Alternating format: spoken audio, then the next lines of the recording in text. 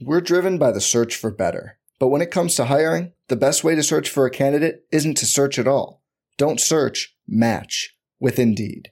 Indeed is your matching and hiring platform with over 350 million global monthly visitors, according to Indeed data, and a matching engine that helps you find quality candidates fast. Leveraging over 140 million qualifications and preferences every day, Indeed's matching engine is constantly learning from your preferences.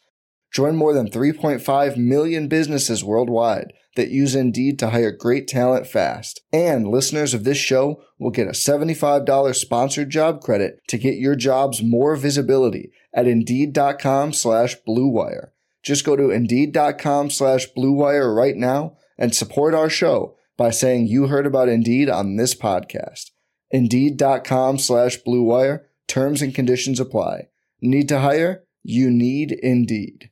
Hello, Lakers Nation. Welcome into Lakers Nation Live. I am Trevor Lane, and the Lakers come up short against the Phoenix Suns. Not what we wanted to see. This was a rough performance from the Lakers on a Sunday afternoon. Welcome in those of you joining from YouTube, from X, over on Facebook as well. We've got a lot to talk about today, and joining me, we may need it, I've got Matt the Optimist Peralta. Matt, how you doing? I am cold. I am sad. Trevor, the good thing about these Sunday matinee games is that you get the rest of your day to do other things, to take your mind off of stuff like this. And so after this post-game show, I think I will treat myself to a beverage, maybe some food, turn on something that'll make me happier. But yeah, that's where I'm at. I definitely don't blame you for that. I think that is one advantage of having these early games is the fact that this was such an early game. Do you believe that had anything to do with the Lakers' atrocious start? They lose the first quarter 45-28 and just could never close the gap. They played much better in the second, much better in the third. Then the wheels kind of fell off a bit in the fourth, but they could never get over the hurdle. We're playing from behind essentially the entire game. In fact, I think we're playing from behind the entire game. That first quarter, is it the early start? Was it the lack of preparation or something? What do you attribute that to? I mean, I'm sure it's probably both. I mean, I think it would be important to remember that this is the third game in 4 days for the Lakers. Sure. And also they've been on the road, so had to travel. That being said, though, I don't think there's any excuse to give up 45 points in a quarter, let alone the first one. I just thought that would kind of set the tone for the rest of the game. I know the Lakers got it within 2 points in the second half. I think that's kind of more of an indictment on the Suns, if anything. But I don't think the Lakers did themselves any favors by going down that many so early and then having to play basically the same 7-8 guys to get back into the game. Yeah, I mean, the Lakers were definitely shorthanded in this one, and that was part of it. Now, that's not to say that's a reason why they lost. The Suns were shorthanded as well. Did not have Eric Gordon, did not have Bradley Beal. Obviously, that's a big problem for them. But they were able to overcome that. The Lakers, no Cam Reddish, who was questionable for this game, was out running around before the game. Editor extraordinaire Daniel Starkand got some footage of that, but he was a no-go, which is unfortunate. Could have used his defense on Kevin Durant. Jared Vanderbilt, Gabe Vincent, Christian Wood out. So the Lakers essentially had 9 guys they could play in the rotation here. This has been tough for the Lakers to find a rhythm with so many guys constantly out. But again, I can't even look at that and say that's why they lost this game, because the Suns were missing guys that they typically would rely upon. Yeah, look, I think we're past the point of health and player availability for the reasons why the Lakers lose. I think it's a pretty valid, point to make early in the season. But at this point, I think you know who your main guys are. I think that you have to just find ways to make it work. I'm sure we will talk about some rotation and substitution choices in a second. But overall, look, like the Lakers got this within 2 points late in the second half. This was a very winnable game for them. And then I think we have seen this story play out a bunch of times now, is that they go down big, they climb back, deficit too big to overcome, fall short, run out of gas, whatever analogy, metaphor you want to use. And that's exactly how things looked in the fourth quarter today.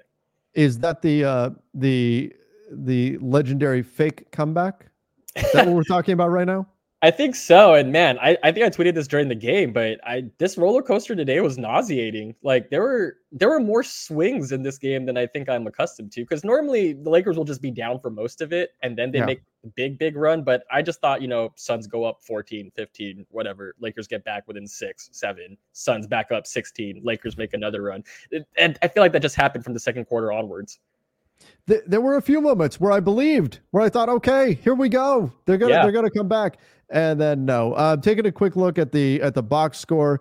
Again, start with the Lakers. 22-14 for Anthony Davis. 2 blocks, 3 steals. You go, okay, that's not bad, right? That's not bad. 13 for Rui. 28, 7 and 12 for LeBron. Okay, right? D'Lo, 20 points. Austin, 14, 4 and 4, but I didn't think he had that great of a performance. 2 of 7 from 3. No other Laker really got going. But you look at that, you think, okay, that's not terrible. They shot 52% from the field, 43% from 3. That's great. And then you go look at the Suns, and I'll tell you what jumps off the page. Jusuf Nurkic, 18 points, 22 rebounds, 7 of them offensive, 7 assists, 1 steal, 1 block. That's the game. Yeah. That's it. Game over. You can't have Jusuf Nurkic outplay Anthony Davis. That can't happen, right? In previous matchups, Nurkic has been having nightmares about AD. On this game, the Lakers could not control the glass, 14 offensive rebounds. That's ball game when you're playing up against a team that's shooting 43% from 3 on the night. The Lakers offense was just fine. They could not get a rebound to save their lives. This is the second game in a row we've seen it happen. We saw it happen against the Spurs as well. They gave up 16 offensive rebounds in that one. In my mind, the Lakers shot themselves in the foot in this game by not taking care of the glass. And then the Suns scored off a lot of the Lakers turnovers. But the biggest problem, it was the boards. And the Lakers were terrible there. Yeah, so I'm going to say one thing is that I definitely agree. I think rebounding was by far the biggest issue. I think the total rebounding deficit was 55-40 in favor of Phoenix. That's off the top of my head. I'm not entirely sure. But, right, ESPN sometimes lags a bit behind. Right now, they're showing 51-34. But again, sometimes those stats do lag a bit behind after the game. So yeah, so I mean, rebounding one, but it's funny. You looked at the box score and you looked at the Jusuf Nurkic line first. The first thing I went to was actually Grayson Allen and Royce O'Neal going 12 for 22 from 3. Yes. And the reason why I bring that up is because that's almost kind of what you wanted if you were the Lakers, is them taking that many shots and double, triple teaming even Devin Booker and Kevin Durant. It's just the role guys really stepped up for the Suns and made the Lakers pay every time they got them in defensive rotations. And I will say that this is the benefit of having plenty of shooting around your stars, something the Lakers have not had for years now. And this is what happens is role players like Royce O'Neal and Grayson Allen will make you pay. And I also thought that was a big contributor for why the Lakers lost today. Absolutely. The Suns role players definitely stepped up big time. And I'll tell you what makes it hurt even worse is the Lakers were in negotiations to try to get Royce O'Neal for themselves. And it did not work out. The Nets were asking for a ton. I think there was a bit of a Lakers tax at play there. I also think it's why the Suns went up to 3 second-round picks to get him.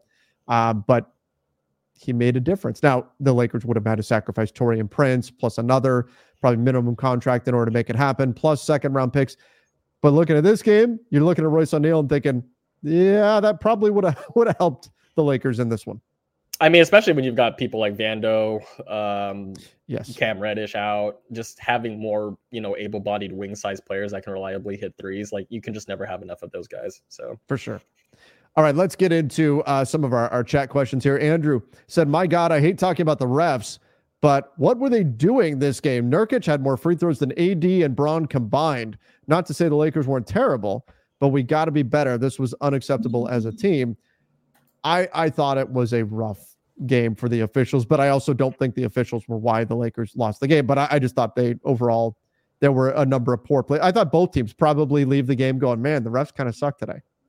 Oh, yeah, no, I think definitely home cooking was at play here. And I mean, I thought it was funny, too. I think when the game was basically out of hand already, LeBron said, look, I'm going to just show you guys that I'm getting fouled and not getting calls. And he did that on a couple possessions. I thought it was just, it was a little petty, and I have to appreciate it. So I wanted to bring it up. But I mean, it does stand to reason, though. Like, look, it's not like the Lakers aren't trying to generate fouls. I mean, their MO is literally dominate, crash the paint, the boards, whatever, get to the free throw line to make up for the 3-point disparity. But I just kind of feel like they have been shafted by officials almost the entire season.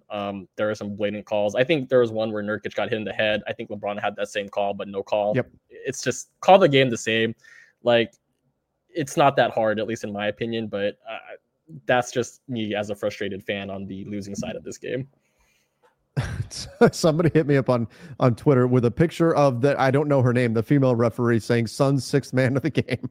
I mean, honestly, she was the one on a lot of the end of those calls, and a lot of those calls that were getting reviewed and stuff. It was her, but it was a rough game from that perspective. The officiating was not good. The reviews were crazy, and I loved it that we've been plenty critical of Darvin, but I loved that the announce crew shared this, that when the Lakers challenged that call on LeBron, that hold that was called when he was defending Kevin Durant, the refs came over and said, "Hey, coach, you won the challenge." Darvin, that didn't satisfy him. That didn't make him happy. He said, "Yeah, but why do we have to use a challenge, to burn a challenge to get the right call?" And he's not wrong. He's not wrong. And how many times this year have we seen NBA officials go to a challenge and still get it wrong? Yep. It's all you can do is laugh. All you can do is laugh because it's been so bad. Do you like the ability to challenge calls? I think I do, but I'll tell you what, it's even more aggravating when they challenge and then it's still wrong. Right. I think overall, I think I do. Okay, I think you and I differ here because I personally don't like the fact that they're not regulating how long it takes to review a call, and then two, just messes up the game flow. And then, yeah, I mean, to your point, like they'll look at it and still get the call wrong. Like at this point, like I think I would be more satisfied looking at a call, they get it wrong, but then we move on with the game. Like at least like there's that. Like I don't have to like sit for like 5-10 minutes. Like that third quarter where we had 3, I think, review calls in a row. I was like, what is happening? That was like almost like 10 minutes of real time. Yeah. Yeah, that was a long time just sitting, no action taking place. Shea Jordan said, Master Lock, our start, refs, and rebounds, all three were embarrassing. No shortage of things. I think he's 1, 2, 3 right on all those. Jay Delgado, forget about the free throw disparity. You can't expect to win when the difference in rebounds is almost 20. What did the Lakers do in terms of rebounding? They're not a great rebounding team. We saw early in the season, the second chance scoring opportunities were a huge problem. Like they were losing games because of it. They didn't like fix it, but they at least became respectable in that, at least on controlling the defensive glass midway through the season. And now we're seeing a few games where it's reverted back. Is this Taurean Prince getting minutes at the 4? Is that the problem? Is it no Jared Vanderbilt? Or is it, I'm seeing a lot of mid-range rebounds, like the long bounces that the Lakers are not getting to. How do you fix this? Who do you put the blame on for this? What's clearly becoming an ugly problem again that we thought was already solved. Yeah, I mean, like I think it's more of a collective issue thing. Like I know Anthony Davis is doing his job, down in the paint, but I think it's you have to go back to fundamentals of getting rebounding, putting a body on a player, boxing out. And I think, you see a lot of these long rebounds going because, the guards are kind of standing around the top of the key, like waiting for the ball to bounce to them versus going after it. Also, again, seeking a body to make sure like, you're not getting beat to the ball. So I just kind of think that's like a coaching emphasis thing, not so much like a size personnel thing. Although I do think that definitely plays a part when the Lakers go small, especially with AD off the floor. Yeah. And it's, there's no Christian Wood, no Jackson Hayes didn't play much in this game, but this is also part of why, and I understand why the Lakers didn't make a move at the trade deadline. I think the opportunities for them to make a move were not there. But this is why not getting a true backup big, not making some of the moves that they frankly needed to make. And once again, the moves that I had heard about, had they made them, like people would be upset with the Lakers for having given up so much. But not making a move, these problems just never got solved. And now it just continues to perpetuate itself. And so I think collectively, you're right. They need to be better. They need to be better when it comes to just getting to the ball, boxing out. They have to pay much more attention to detail. And I'll tell you the frustrating thing, Matt, was last game against the Spurs, Darvin Ham came out of it saying they need to be better at the little things, that these things add up. And again, been plenty critical of Darvin Ham, but he's absolutely right. And I thought this game was a great example of why the little things matter so much. Oh yeah, no, I mean, look, this team does not have a lot of room for error. They need to win on every single margin that they can, and if they don't, this is kind of what happens, right? The sad part is if the Lakers had played the first quarter like they played the last three, I think they probably win this game. Good point. And so that's kind of the bummer, right? Is that it takes like the proverbial wake up call to start playing the way you need to win these sorts of games. Especially, this one stings for me particularly because of where the standings are, given the play-in tournament race. Like, don't get me wrong, anytime they lose sucks, but this one specifically is rough just because there's only like 25 games left, I think, after today, and the Lakers are not doing themselves any favors. It looks like they'll probably have to win 2 games if they want to qualify for the playoffs at this point. Yeah, the Lakers now officially have fallen to the 10th seed in the Western Conference with this loss. Once again, this is not good for the Lakers. They are now the 10 seed. The Golden State Warriors are sitting in the 9 seed. They play the Nuggets tonight. So if the Nuggets win, then that would flip that. The Lakers would go back up to being the 9 seed, but the Lakers need to make up ground. They are 3 games behind the Sacramento Kings, now 3.5 games behind the Phoenix Suns. They had an opportunity to make up a lot of ground here with the win over Phoenix. They did not get the job done. And they're 4 games up on Utah. They're 4.5 games up on Houston. I think they're going to be in the play-in. Same. But you've had 3 games since the All-Star break, 3 games that we said, this is it. This is the time now. These next 3 weeks are brutal. We've talked all about the schedule. Everybody knows by now what the Lakers' schedule is. They got the Clippers next, and how bad the schedule is. They're 1-2 so far in this stretch. Your odds with those 2 losses, a loss to the Warriors, a team you're directly competing with, a loss to the Suns, a team you're directly competing with, you've drastically diminished your chances by performing the way they did against the Warriors and the way they did today. Drastically diminished their chances of moving up. And that's frustrating. And that, like you said, you're now going to have to probably win 2 games in a row. It's still possible for them to move up. I mean, you do have 2 games left against Sacramento, so there's some room to make up a lot of ground there. But the Suns have a very easy, or the Warriors have a very easy schedule from here on out.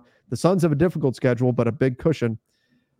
Matt, I'm worried already that 3 games in, the chance to move up is already slipping away. I mean, this is going to sound sad coming from the resident optimist, but I think I have already started to accept that reality. I mean, like, it's just not even like me not believing in the team. I think this team has shown that it can beat basically every team in the league. But the consistency is just so not there for this team that you don't even know what version of the team you're going to get every single night.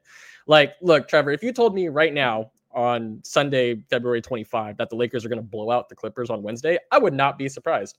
Sure. I just wouldn't. Yeah, it could happen. I could see it go the other way too.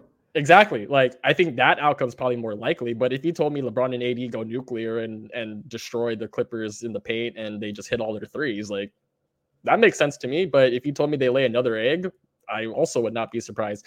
I think that accurately describes a team that's in the play-in tournament. Good enough to be in the playoffs, not good enough to be a contender. And I think that is just a sad reality for the Lakers right now. And look, I think we'll do the postmortem whenever the Lakers season ends, but there's just no easy fix. No. I feel like Lakers Twitter in general is in shambles because everyone's pointing at one thing or another. And that's just, to me, emblematic of this team has a lot of issues that it needs to figure out. Yeah, a lot of people want to say it's this thing that's the problem. There's a lot of things I think that are the problem right now.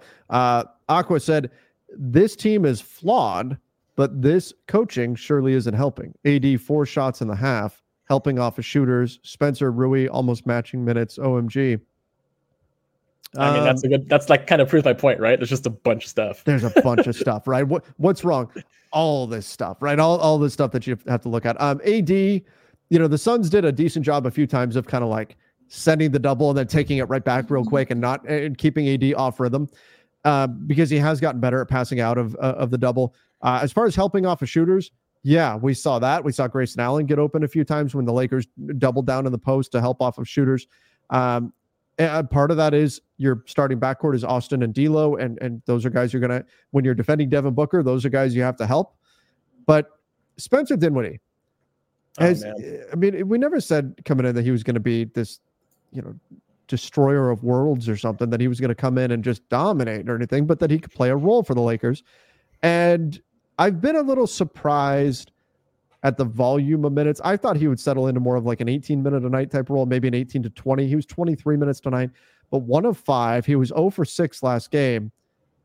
What is it about the third guard with the Lakers this season? Gabe Vincent played 5 games and could not buy a 3. I forget what the number was at this point. I've repressed it because it was so awful. He's like shooting 9%. I was like 7%. Something yeah, like that. It's awful, bad. right?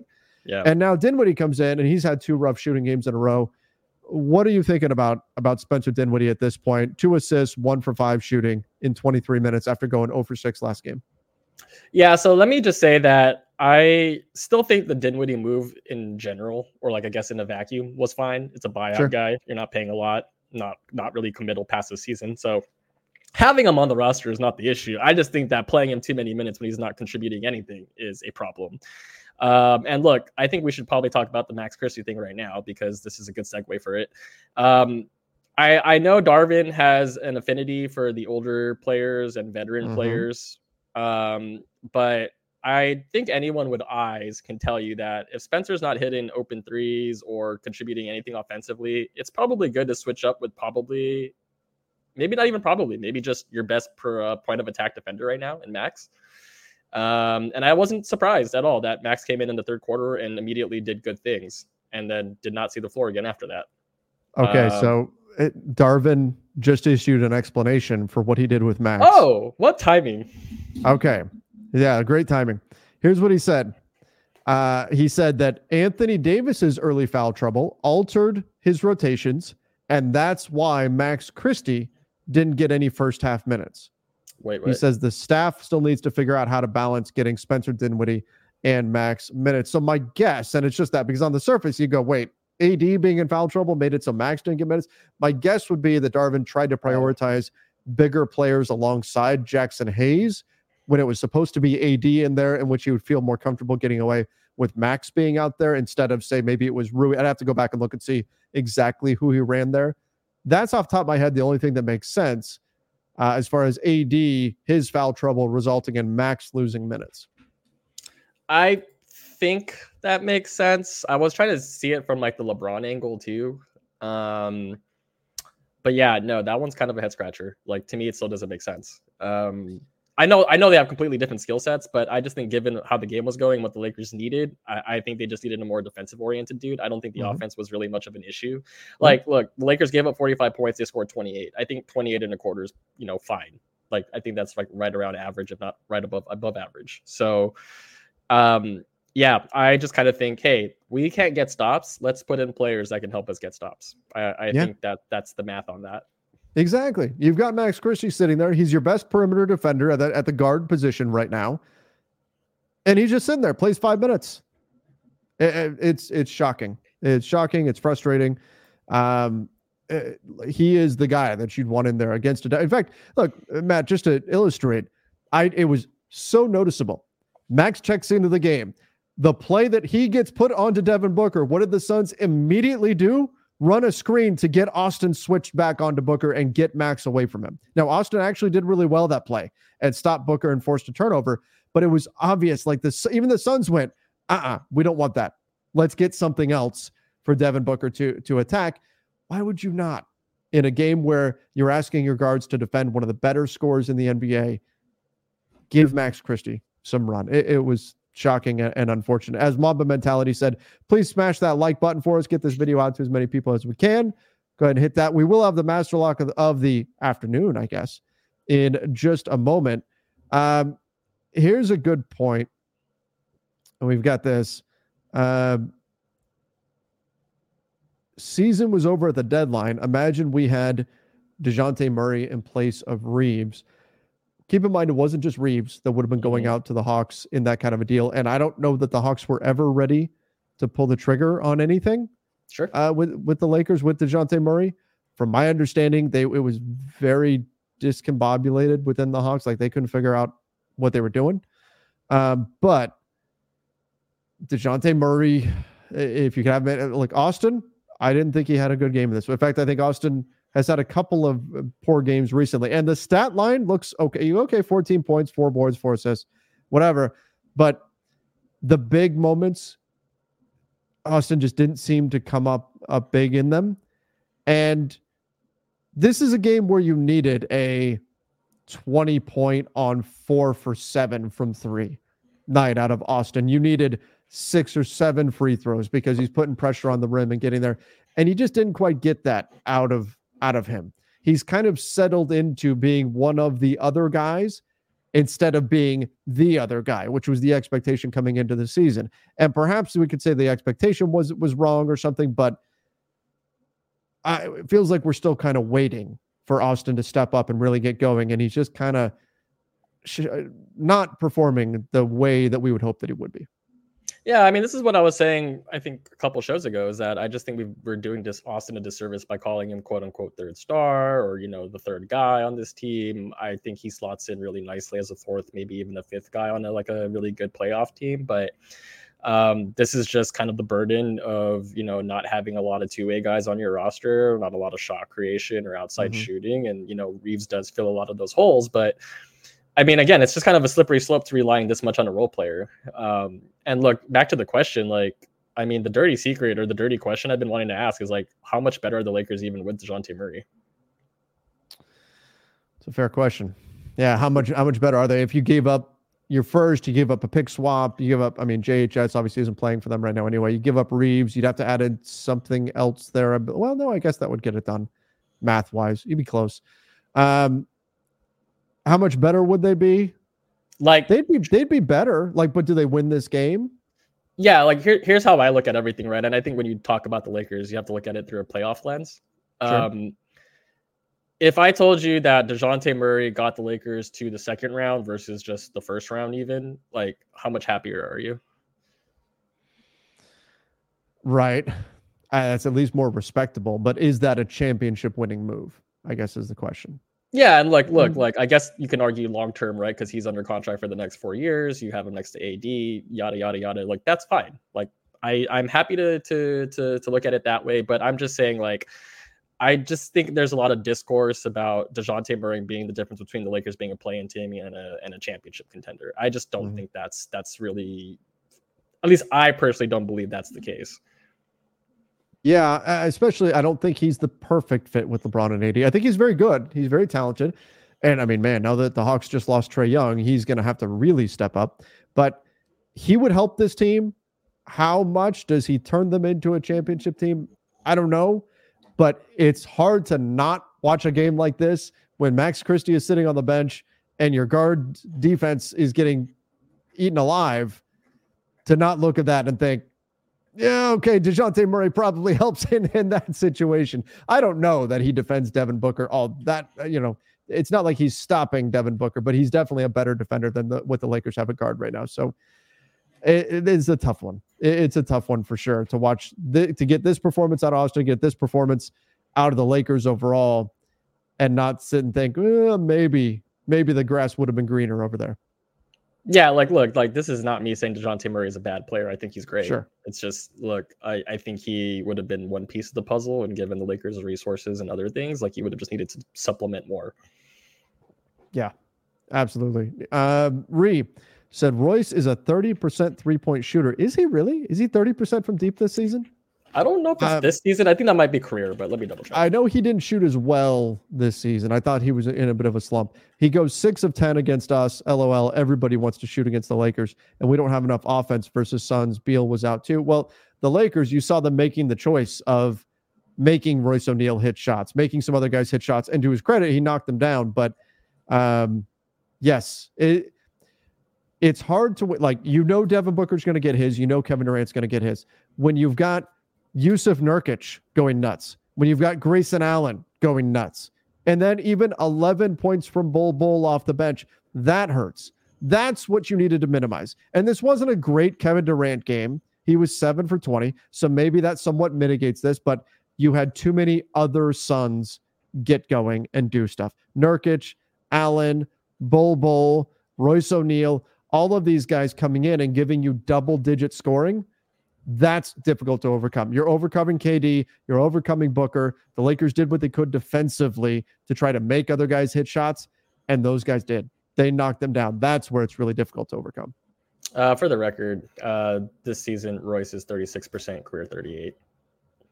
Okay. So he's good. He's not at 30%. Yeah, he's a good 3-point shooter. So he's good. Yeah, he's good. The free throws. Austin talked about it after the game. I'm seeing some of the quotes coming out here saying they've got to do a better job getting to the free throw line. The Suns actually won the free throw battle by a significant amount. Again, you can go back to the officiating for that. I felt like the Lakers were fouled a number of times, didn't get calls on that, but the Suns probably had some calls too that they could have gotten, didn't go their way. How big of an issue is this? Because it seemed like last year you saw Austin getting to the free throw line a lot. Yep. You missed Dennis Schroeder, who was able to manufacture free throws just about at will as well. How big of an issue is that moving forward? Because it does seem like the Lakers really need to get that going. Yeah, I mean, I do think it's tough for the Lakers to win games if they don't have like one of those like swing metrics in their favor, right? So like free throw shooting, rebounding, 3-point shooting. So yeah, I definitely think it's a problem. Like I think when we've seen the Lakers at their best, it's when they are the more physical team. It's when they're initiating contact, drawing fouls, when getting into the bonus early. I do think that the Lakers not getting to the free throw line has something to do with AD's early foul trouble. Because, he's a big reason why the Lakers get to the line so often. So I think that's part of it also. But I think from a guard standpoint, it's hard when you don't have enough guys that can, get north-south and draw contact. Like D'Lo's not that kind of guard. Reeves is that guard, but today not so much. Spencer, kind of the same issue also. So yeah, I definitely think that unless it's, someone like LeBron or Reeves trying to, force the issue a little bit, it's going to be hard for the Lakers to draw fouls, especially when AD is not as aggressive as he normally is.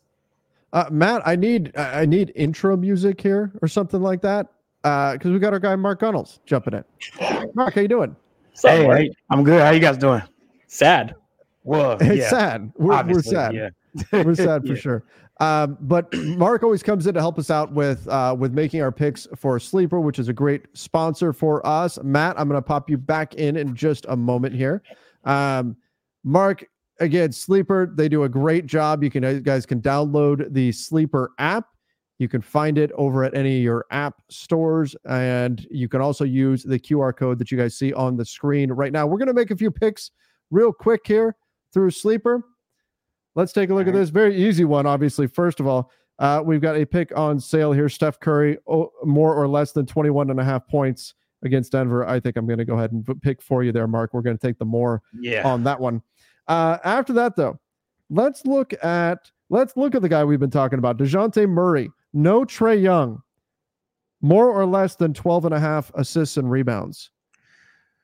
I got to go more. No Trae Young, so obviously his volume should go up as far as his usage with the ball in his hand. So, yeah, I'll definitely take more there. Yeah, I'm with you as well. And by the way, guys, again, you guys can download the Sleeper app. Use our code LakersNation. You get a $500 first deposit match. All right, let's get one more. We'll build a 3-player pick here. And let's go with one of my favorite guys, Alperen Sengun, with the Houston Rockets, 35.5 points, rebounds, and assists combined. Seeing what he's done, he's gone under that in all 4 of his last games, going up against OKC tonight. What do you think on Sengun? More or less than 35.5 points, rebounds, and assists? I'm going to have to go less. Like you mentioned, he's been under that the last 4 games. And then also against OKC, you got Chet Holmgren down there. I don't think it's going to be too easy for him in that matchup. So I'm going to have to go less. All right. I dig it. Going less on Sengun, one of my favorites, but I do think we could be in for an OKC blowout, which would limit his minutes there. Yeah. On a $20 entry, 4.95x, you'd get $99 out of that. So Steph Curry, DeJounte Murray, Alperen Sengun. That's who we'd be looking at on that play. If you guys want to play along with us, you guys can jump in, just download that Sleeper app, and you can find it. Let me bring Matt the Optimus Peralta back in. Mark, again, thank you as always for jumping in here and talking. Can I get your thoughts on the game? Were you available to watch the game before you get out of here? Yeah, for sure. I was watching it at a friend's house. That's why I was rushing back home. But Yeah, I mean, I heard Matt talking about the physicality. I agree with that. You know, when the Lakers are more physical team, they normally win. And then we had 8 free throw attempts today. 8. It's not right. enough. And we're known for being a team where other fans are crying, the game is rigged. They shot 20 more free throws and we shot 8. So like that was the number that stood out to me the most. Obviously, AD first half, very slow. His points in the second half it wasn't really impactful. I know he ended up with like 23 points. LeBron really wanted this game. You could tell LeBron was really going after it because this is a big game for the standings.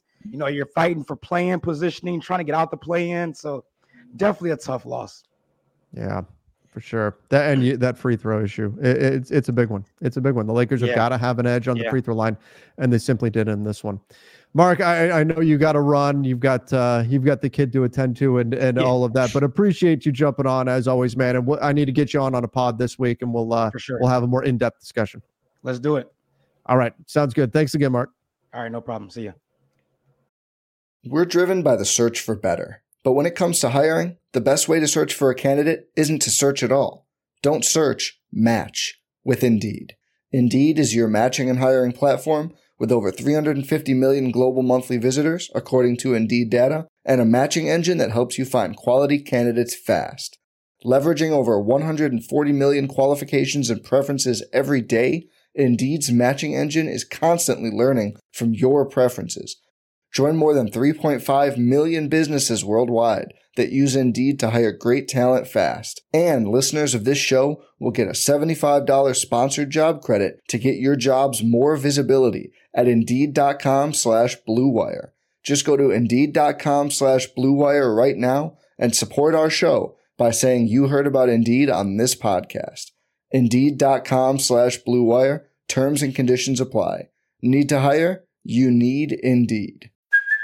Hey, it's Kaylee Cuoco for Priceline. Ready to go to your happy place for a happy price? Well, why didn't you say so? Just download the Priceline app right now and save up to 60% on hotels. So whether it's Cousin Kevin's Kazoo Concert in Kansas City, go Kevin, or Becky's Bachelorette Bash in Bermuda, you never have to miss a trip ever again. So download the Priceline app today. Your savings are waiting. Go to your happy place for a happy price. Go to your happy price, Priceline. Matt the Optimist, back at it here. Mark really not happy with the free throw discrepancy. He also mentioned LeBron really wanting this game. Oh, yeah.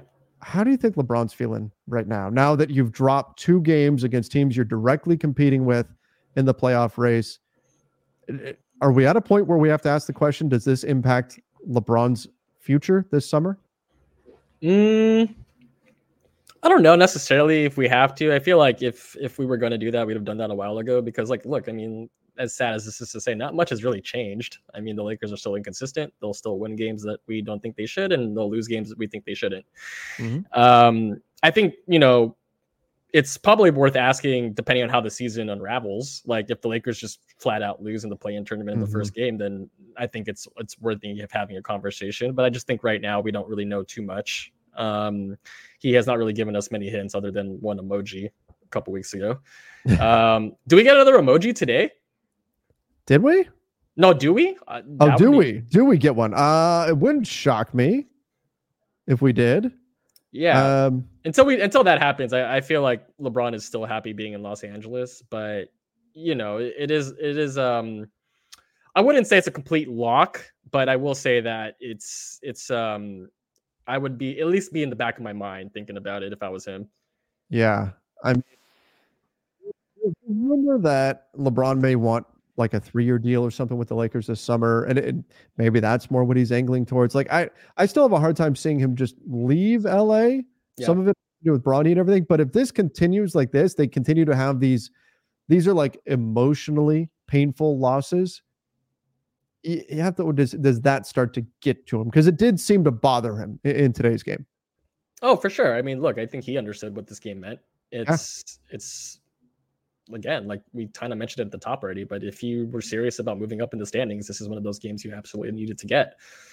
There's just really no way around it. He knows this is like crunch time for them. We are literally in the same spot we were last year. Yes. God, that's frustrating.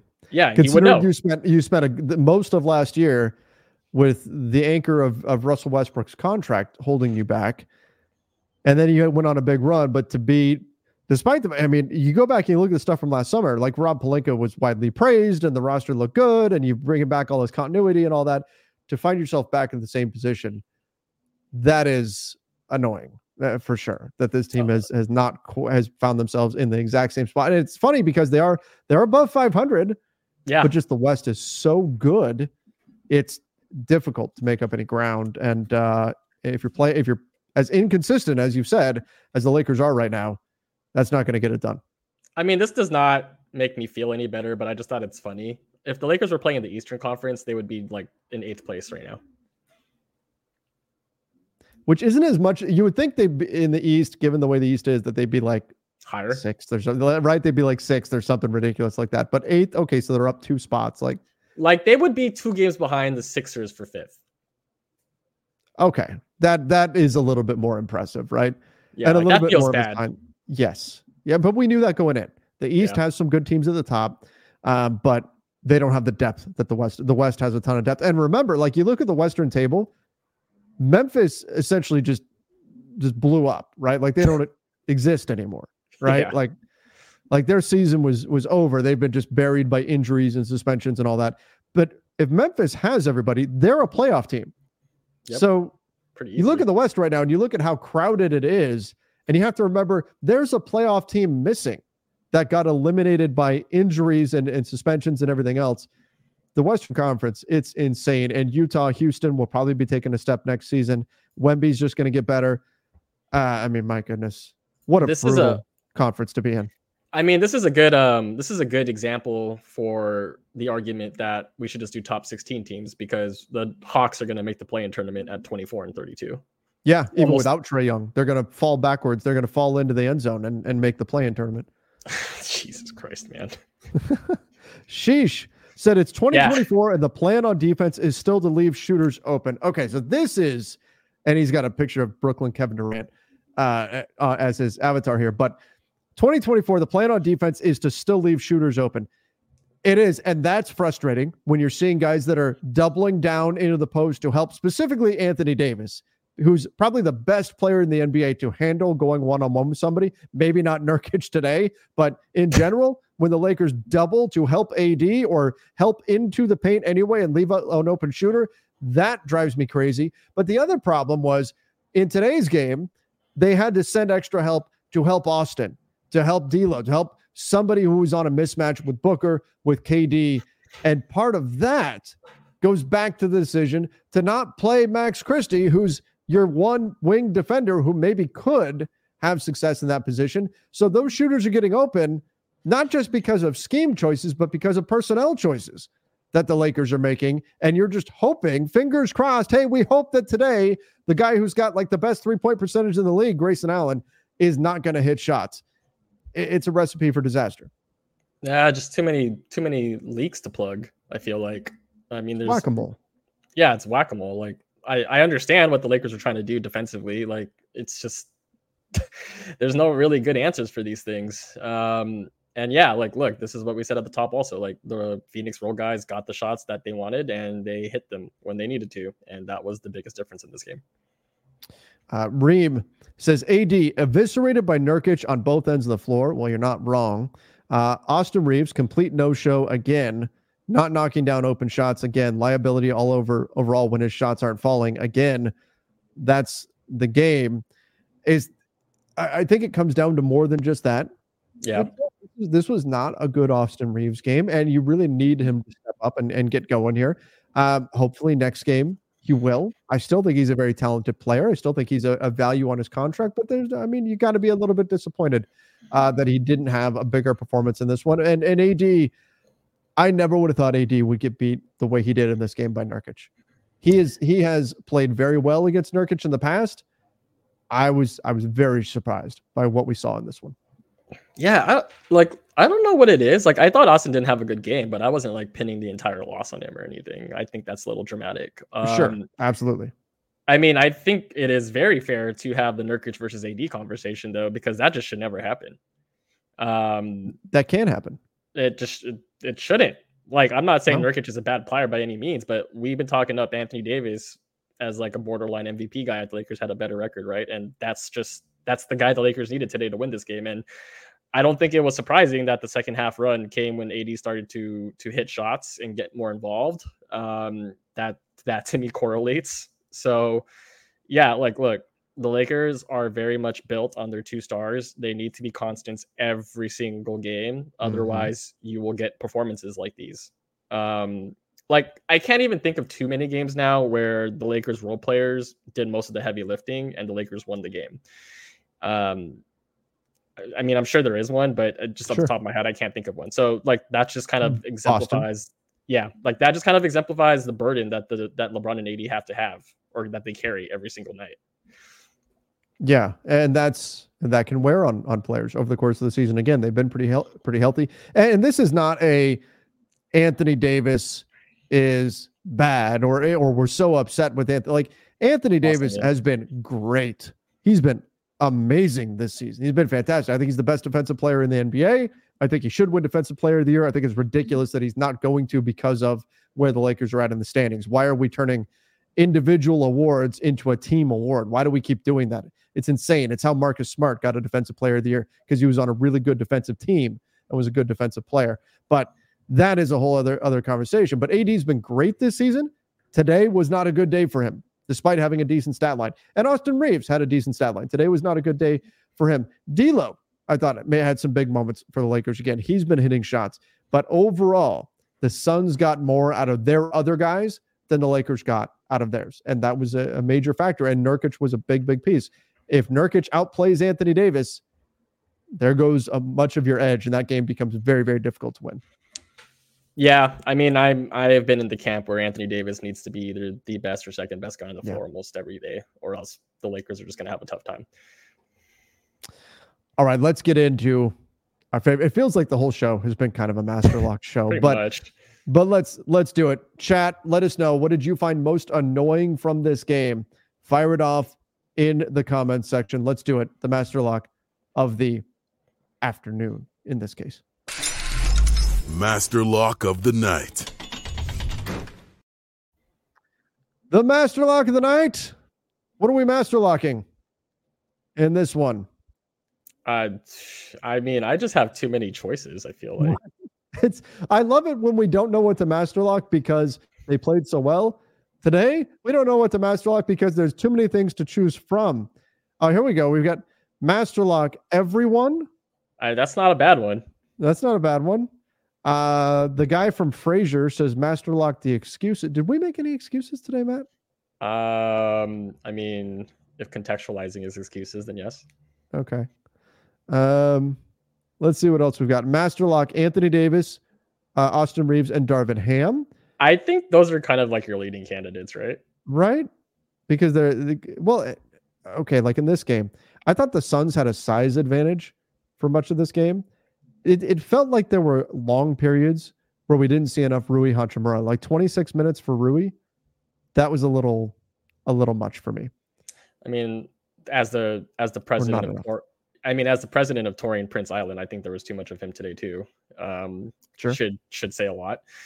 I mean, I guess for me, it's just I'll say this. I guess I'll Master Lock slow starts in general because I think for me, anytime I've watched the game this year, the first quarter tells me a lot about how the night's going to go, or I guess in this case, the afternoon. If the Lakers are competitive, they have a lead or it's close, whatever, I feel really good about their chances of winning that game just because I know they're locked in for that day. But if they come out the way they did today, I already know this is going to be a long game. And look, I did get a little hopeful every time they made a run, but I was just kind of waiting for the other shoe to drop because I've seen this episode so many times at this point. Like and we saw it last season too. They literally exhaust themselves to get back into a game and then just can't keep going. Yep. Like, yeah. It's like, you see, it's like somebody running a race. You see them where they're trying to catch up to the guy in front and they just, the last 100 yards or whatever, they just run out of gas and then the other guy pulls away. That's kind of what had been happening to the Lakers. I'll tell you what, after that first quarter, we were talking about it on playback. I said, look, if they can cut it cut into the lead a little bit in the second, trim a little bit more in the third. If you can go into the fourth down like 5 or something, you feel pretty good. And that's exactly what they did. But then they couldn't close in the fourth quarter. And it all goes back, though, to that first quarter where you give up a 45-point first quarter for no reason. A lot of it just self-inflicted. Some of it's shot making from the Suns, but a lot of it just self-inflicted wounds from the Lakers. But my master lock, it drives me insane. It's the offensive rebounding, the second chance points that you're giving up. Yep. When you see the defense, right? There were moments where the Lakers didn't close out to 3-point shooters, and that was frustrating. There were moments where that burned them, but I said going in, the offensive glass was going to be a big thing because the Suns are, I believe they're 7th in the NBA in 3-point percentage, and you tend to give up open threes off of offensive rebounds. That's what tends to be generated is open 3-point shots. And so it was going to be critical that the Lakers limit the offensive rebound attempts from the Suns. Instead, they did the opposite, and the Suns feasted on the offensive glass. It's been a problem in the past for the Lakers, and it's the most frustrating thing to watch when you see the team fight, and they make the right defensive decisions, and they get a good contest, and they get a missed shot, and then they have to do it all over again. It's so deflating, especially when that offensive board turns into a made 3. You can see it just take the energy away from the team. My master lock, it's the offensive rebounds that we're giving up. Yeah, I don't disagree with you. It's just the Lakers making life way harder for themselves than they need to. And I think any sort of analogy that has to do with them, trying to dig themselves out of a hole is very accurate. Like I said, like this team just doesn't have a lot of room for error. So they need to do all the things right off the bat. There's just no coming back and turning it up when they need to and then hoping that's enough. Like, no, that needs to be from the jump. Mm-hmm. Absolutely. D'Angelo Russell did say that because there were a lot of jump shots, there were a lot of long rebounds, and he says we've got to be better at helping AD on the glass. I mean, that's not wrong. Yeah. I mean, looking at the box score, you've got obviously Nurkic was the big one with 7 offensive rebounds, but then everybody else, like Saban Lee came in, got an offensive rebound. Bull had an offensive rebound. Eubanks, Booker, Grayson Allen, Royce O'Neal, Kevin Durant, all these guys had offensive rebounds. And a lot of those are those mid-range, long bounce rebounds. That's where the Lakers guards, they've consistently struggled with this, but they've got to be better at putting a body on their man and getting to the ball. And that's one area where, look, Russell Westbrook's contract, it was awful for the Lakers. That trade was one of the worst trades we've seen in NBA history in terms of how devastating it's been. But that's one area that he really excelled, was rebounding from the guard position. You can see where the Lakers are lacking rebounding from the other guys, the wings, the perimeter guys, and they rely on AD a lot to get those boards. And today, Nurkic had his best game of the season. I would imagine it's his best game of the season. He had his game tonight, and none of the other Lakers really helped AD out in that area. You know who's really good at who's good at rebounding at the guard position, Trevor? I think it's a guy with first name 3 letters. Oh yeah, Max Christie. Yep. Yeah, if you needed any more support to give him more minutes, it's also the defensive rebounding, which I think is a very underrated part of his game. And I think this is key, Matt. It's not that Max Christie is the best player, right? It's not that Max is better than Austin, Max is better than D'Lo or anything like that, right? That's not what we're saying. But his skill set was badly needed and would have been useful in this game, and he got 5 minutes in a game that was screaming for a defensive 3-and-D style player to be in the game. That's what Max is. He's young. He just turned 21. I know that's part of it too. He's not reached his final form yet, right? Like he's not a veteran. He makes mistakes out there as young players do, but this game was screaming for his skill set, and he sat there and sat there and sat there. It goes back to my favorite Lakers adage at this point. If it makes too much sense, they're not going to do it. That's fair. I mean, we've kind of seen that, haven't we? Oh, yeah. Just don't even get me started on the list. But yeah, it's one of those things where the answer's staring right in front of you, and we want to zag because zigging is too cool. It's like Brooke Lopez saying, yes, I want to come back, and I'll take less. No, thank you, Brooke. We're not interested. We're not interested. Sorry, Brooke. Alex, We're you not want to come back for less years and less money? No, Alex No. Caruso. We don't think you're worth that much. He may literally be the best contract in the league right now. At least he's top 5 best contract. Sorry, guys, we didn't mean to. I swear I didn't mean to bring up Caruso again. It's just I was following Trevor's lead. But yeah, there's more things to be mad about. All right, let's finish up with a couple more here, and then we'll call it mercifully an afternoon. I've got this one. Honestly, thought this game could be reminiscent of the Mavs game last season. Oh yeah, after the deadline, huge comeback, but the first quarter was too much to overcome. We needed Vando for that. We did. We needed Vando, and you can't put yourself in that position where you have to try to run uphill the entire time. You just can't. Nope. Well, it's here. This one, AW said the definition of insanity is doing the same thing over and over again and expecting different results. Every game is the same problems. Even when we win, it feels like a loss. Something has to change. I was actually thinking about that mid-game. I think like around the third quarter when the Lakers cut it to 2. I was like, I feel like this is kind of a win where both teams or both fan bases will be annoyed about how it played out. Because I think Suns fans are also kind of going through it a little bit. Maybe not as bad as the Lakers fans are, but the Suns also have not been playing very well as of late. They've slipped to 8 after I think being 5 or 4 for a while. So yeah, like, look, I think that the Lakers just have so many symptoms of a bad team. And I think a lot of the solutions I've been seeing are curing symptoms, but not like the root cause, which again, bigger conversation for the offseason. But I think this is just the way that this team is going to look for the rest of the way, because look, we're past the trade deadline. Buyout market's pretty much done. This is your team. This is your staff. This is your schedule. Like, these are the cards. These are the cards you're dealt, and you're going to just have to do something with them, or else we've taken early vacations, which I won't complain about after watching this year. coming from the optimist, this is so depressing.